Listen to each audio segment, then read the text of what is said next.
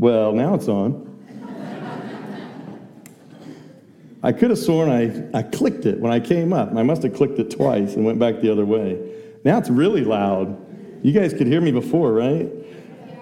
All right. Well, maybe you front guys could. Maybe everybody back there. We want to welcome those in the overflow. And so we're going to jump into this. But first, I want to make sure if you've got a sermon sheet or one of the Fuel Guide students, or for the kids, you get the kids' guides. There is a little thing in there that we're going to talk about for a second. A cultural complaint that I hear a lot is that things are changing with language, right? And you hear it a lot, especially with cell phones, and the idea that with cell phones, you know, as we're typing messages in, we're trying to make them shorter and shorter, and so we're changing the language, right? And so there was a group of young adults that thought that it would be really neat to change a few words and phrases that were used a lot, and they turned them into initials. And so right there on your sermon sheets, you've actually got a few of these. And so I want to see if you can figure them out. So the first one that's on there is KC. And so I want you to try and figure out what KC is. Tell your neighbor if you have an idea of what you think it is, the person sitting next to you, and see if you can figure that out. And I'm going to tell you what it stands for. It stands for enough said, right? Like enough said, but it's spelled KNUFFCED. Enough said, right? So somebody's finishing somebody's finished their statement in KC, right? KY. Right? See if you can figure that one out. Share with the person sitting next to you. K period, Y period. What do you think those two words stand for? My guess is you're going to be thinking here in a second exactly what this phrase means, and that it's no use. But it's not spelled N-O-U-S-E. It's spelled K-N-O-W-Y-U-S-E. I know some of you are probably just sitting back there getting agitated at the language being destroyed before your eyes, before your ears. O-W. All right, give that one a try. If you've got an idea for O-W, share that with the person sitting next to you. These young people, what are they doing to our language? All right, stands for all right. In replace of all right. And it's O-L-L-W-R-I-G-H-T. Just butchered, isn't it? The last one. You guys would never use any of these, I know. You guys would never use these, right? All right, so the last one is okay. So share with the person sitting next to you what you think okay is. It's initials. O period, K period. What do you think that stands for? Share that with the person next to you. All right, it's initials. It stands for all correct. All correct, but spelled O-L-L-K-O-R-R-E-C-T. And this was not something that was done recently. This was not done by modern slang or social media. This was done almost 200 years ago in Boston by a group of intellectuals that thought that they could create in language between each other. And there's one of those that's stuck, and I'm guessing you know which one it is. It's okay.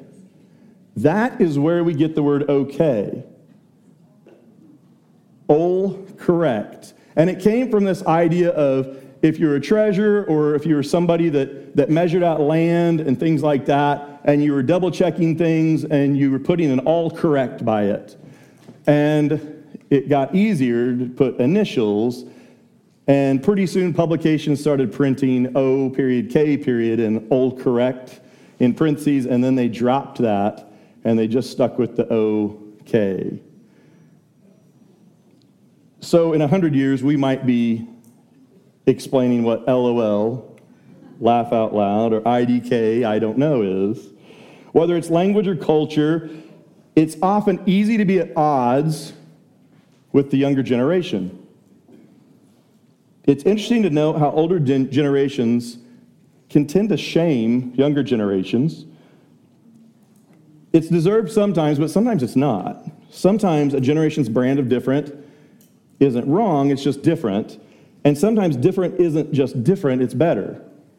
I'm going to give you some other examples. Here's a quote. They have trouble making decisions. They would rather hike in the Himalayas than climb the corporate stepladder. They crave entertainment, but their attention span is as short as one zap of a TV dial. So this was in Time magazine about Generation X in 1990. All right, so let's try another one. The now generation has become the me generation. That was said in the New York Times about the boomers in 1976. Here's one more. I see no hope for the future of our people if they are dependent on the frivolous youth of today. Said by Hesiod in the 8th century BC. It's interesting. It's almost as if the older generation has been shaming their young since the beginning of time. What's my point?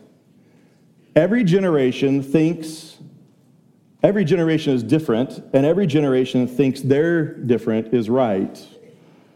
And every other generation's different is wrong, and that's wrong.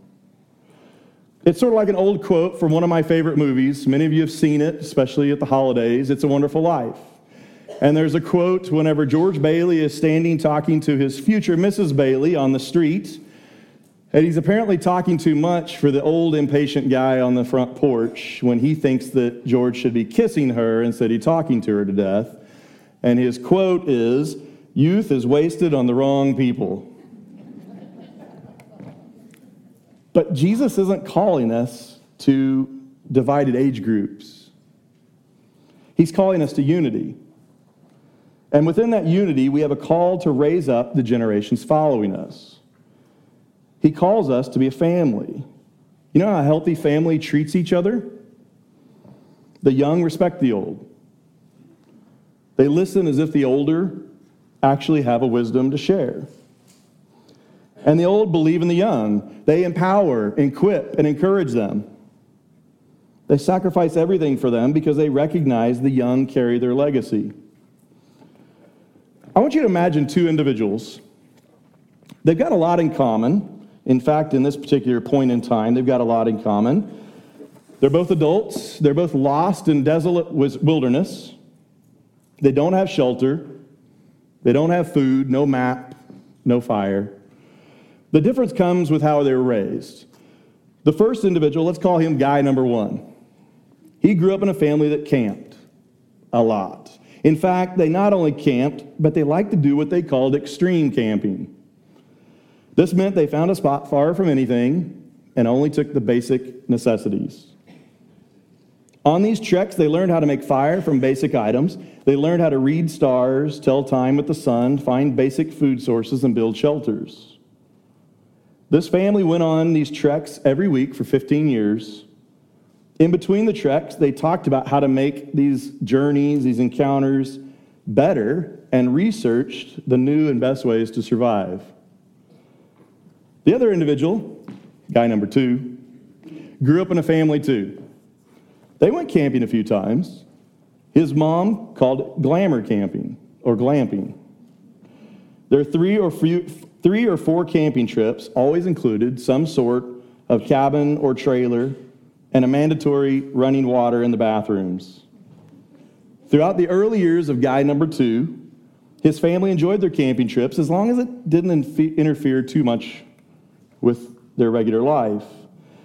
They never really talked about it except when thinking about memories. So now, both of these guys end up being lost in the wilderness. Which one do you think has the better chance of survival? Guy number one with survival experience, or guy number two with very little actual camping experience? But what if we replace that camping experience with spiritual journey? One is raised with a family that leads spiritually, talks about God whenever they can, is committed to teaching and worship, and another person is devoid of that spiritual training. When faced with the wilderness of the world and the storms of life, which individual do you think would be able to overcome the world and even thrive in it? Yet it isn't through mere training or experience But someone's journey has to be rooted in faith. We have faith and believe that Jesus Christ died on the cross for our sins. He calls us to confess and turn from our sins and be baptized. It's a message that in unity we are called to share. Students are going to grow up to have a better future when three things happen. A, they will make wise choices. B, they build strong relationships. And C, they have a deeper faith. Really, they all kind of depend on that one. It all affects the rest. That's why it's up to you to leverage each distinctive opportunity about every phase, because in every phase there are opportunities to help students and kids see their potential to know God, to experience the unconditional love of God, and to rediscover how to relate to God. Then a student will grow up to understand that God created them, redeemed them, and desires to work through them to love other people around them. So don't miss it. When you show up for kids and students in every phase and help them develop authentic faith, you give them a better future where they can realize their created potential. So today, everything that we're talking about kind of falls under two things. The first one is that we each have a responsibility to pour into the generations that follow. The second one is that we each need to allow God to use others to minister to us. So for the last month, we've actually looked at Deuteronomy 6 a few times. And so we're not going to repeat that, rehash that. But if you'll remember, Deuteronomy 6 is where Moses is preparing the people to go into the promised land. He's standing before the people of Israel, and he's giving them a charge as a nation and as a household that they need to live through the laws and the truth that they have and to pass it on to those on the next generation. It doesn't take too much when you're reading that to see that there is this idea of raising up the next generation at the heart of what Moses is talking about.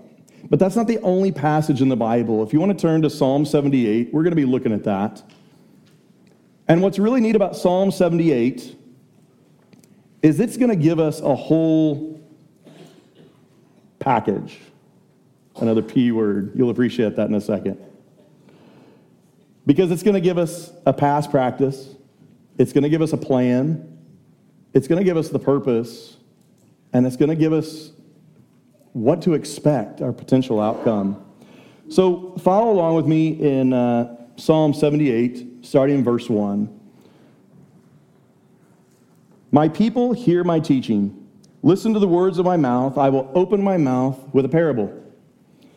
I will utter hidden things, things from of old, things we have heard and known, things our ancestors have told us. That is the past practice. We know the things that we know because somebody before us told them about the things of old, told us about the things of old. What you don't know as you're growing up is because what they didn't tell you. So there's two sides of that past practice. But then what's next? We see what our plan is. We will not hide them from their descendants. We will tell the next generation the praiseworthy deeds of the Lord, his power, and the wonders he has done. He decreed statutes for Jacob and established the law in Israel, which he commanded our ancestors to teach their children.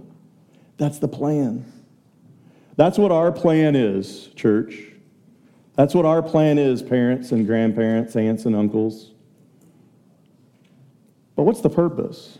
Why do we do that? We could just leave it there. God could have just left it there, but he actually tells us why. He gives us the purpose so the next generation would know them, all the things that we've taught them. Even the children yet to be born. I think of Jacob and Hannah, they've got a child that's yet to be born in January.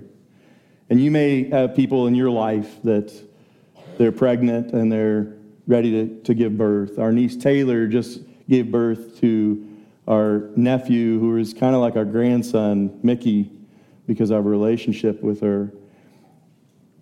And I think of those young lives that we have an opportunity. Our plan is to teach them, but not just them, their kids and their kids' kids. They in turn would tell their children. Then they would put their trust in God and would not forget his deeds, but would keep his commands. That's the why. And then we kind of see the expected outcome. In fact, it's kind of the reverse of verse 7.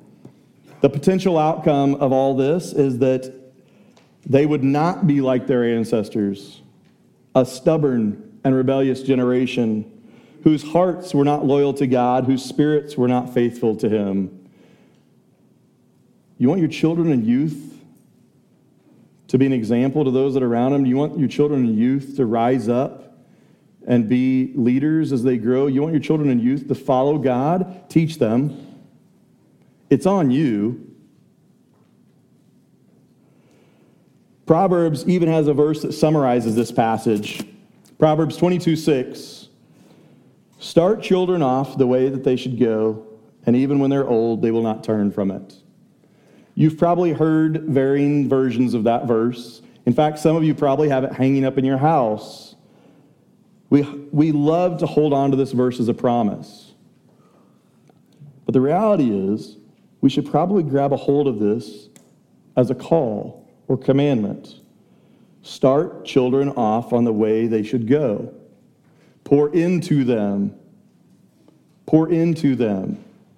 Raise them up. Train them. Which finally brings us to the marbles.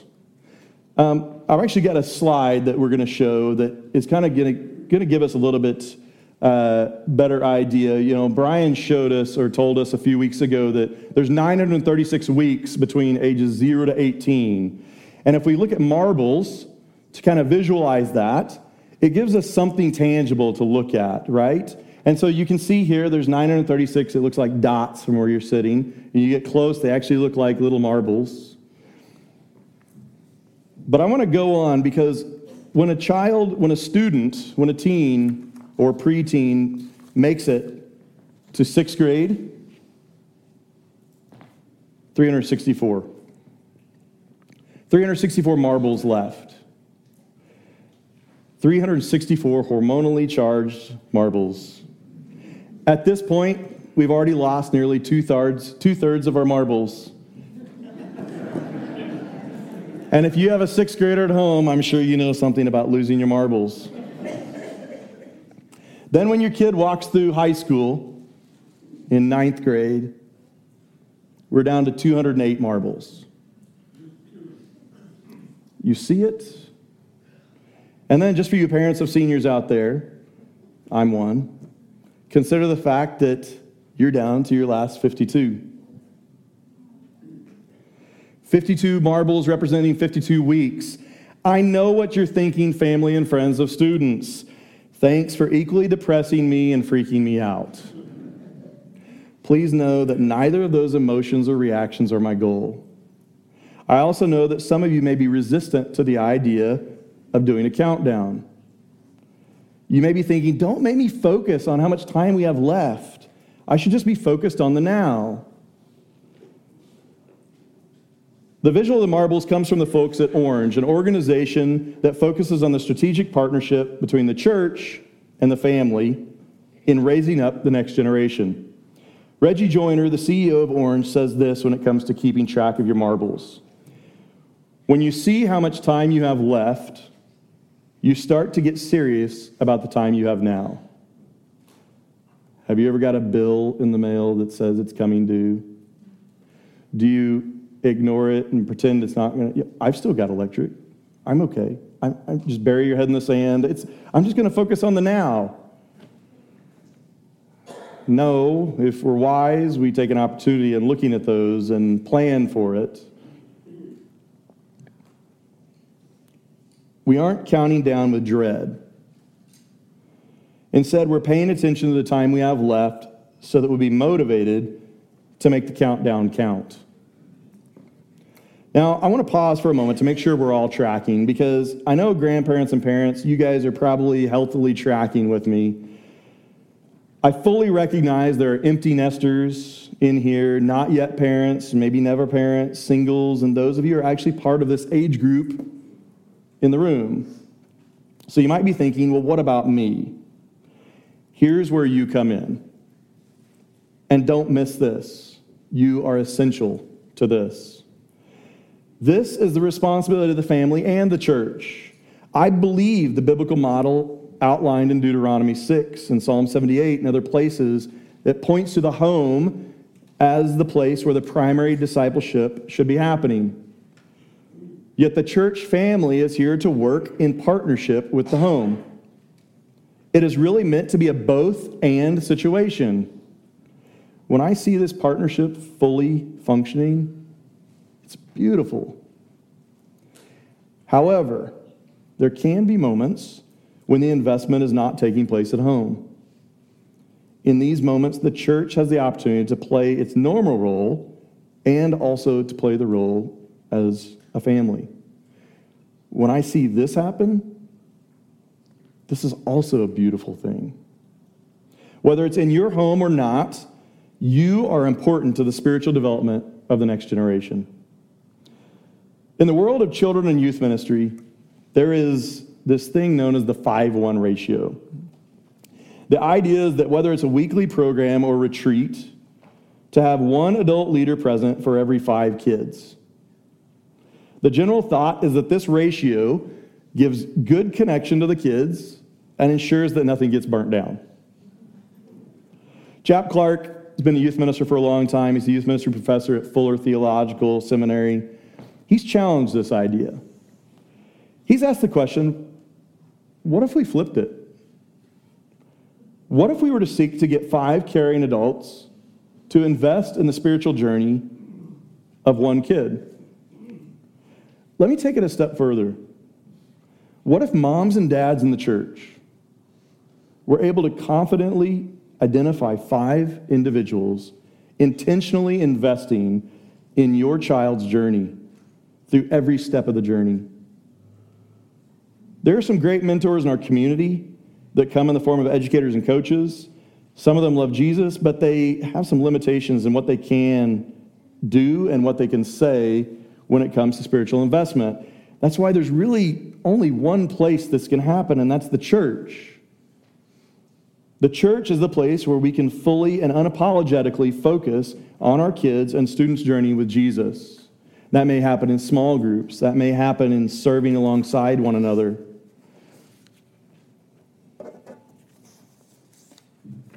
Whoops, wrong way. So, empty nester. Nope, already said that. Don't you hate it when you lose your place?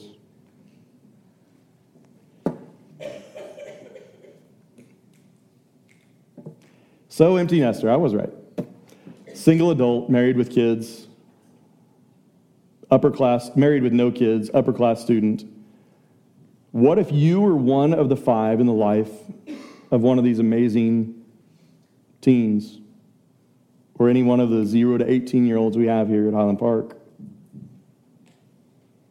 For each age group, there are a couple of good guidelines for pouring into them. First off, last week, Brian and Michelle talked about consistency. Middle school and high school students need consistency too, however, for slightly different reasons. Middle schoolers need consistent adults because nothing else in their life is consistent. High schoolers need consistent adults because they only trust people who show up consistently. The other guidelines are unique to their age groups. In middle school, a preteen challenges authority and personalizes what they believe. The way a middle schooler resolves the who questions like, who am I? Who do I like? Determine the framework for their relational stability. It affects the way they see themselves, the way they see the world, and the way they see themselves in the world. In these phases, the answers to those questions are no longer the same for every student, so they need to be personalized. The best way to resolve a middle schooler's relational questions is to affirm their personal journey. This happens with an overdose of acceptance and acknowledgement of positive qualities and strengths. In high school, a teenager refines their unique abilities and develops a sense of purpose. Their future direction in life is prompted by answering questions like, where do I belong? Why should I believe? How can I matter? And what will I do? These answers affect the way they pursue community, live out a personal ethic, and contribute to the kingdom. The best way to resolve a high schooler's relational questions is to mobilize their potential. And this happens by providing students with a place to belong, adults who listen and respond, have consistent opportunities to serve, and adults encouraging experiences. Students, you guys are all amazing. I love working with you, and I'm excited to see what God is going to do in your futures. The challenge I have for you is to be willing to be invested in. And honestly, that's something that could be true for all of us. Be willing to be invested in. The truth is that a willing heart is a game changer. As I've walked with a lot of students over my time in youth ministry, I've noticed a trend. Those students who seek out and surround themselves with those who care about their journey with Jesus are the ones who excel in their faith during their next phase of life. You can seek after a lot of things: popularity, academic or athletic success, selfish or sinful desires. What if instead you surround yourself with people who are going to help you learn to love God with all your heart, your soul, your mind, and your strength? Finally, and I'm thinking of families for this one, let's identify the 5. Let's not just hope for it to be. Students, what if you sat down with your parents and came up with 5 individuals who could intentionally invest in your spiritual journey? Here's a hint: your mom and dad should be 2 of them. And what if you actually approach these individuals and let them know that you're willing to be invested in? The bottom line is this: when you see how much time you have left, you tend to get serious about the time that you have now. May we be a church who will hear God's call, understand it, and obey it as we make the countdown count. You aren't going to do this on your own. This kind of understanding and ministry will only happen through the power and transformation of the Holy Spirit. If you never experienced that and would like to know more, there'll be a few of us up front that you can talk with or pray with. Jesus Christ promised this to everyone willing to follow him, young and old. Would you stand with me and pray?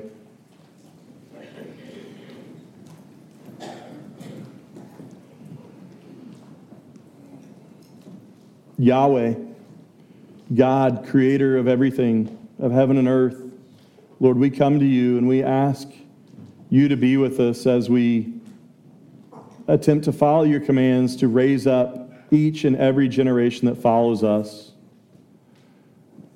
Lord, I just pray that as we seek to do your will, you would give us the strength and ability, the perseverance, and the patience to accomplish the task. Lord, help each one of us here to be willing to be invested in.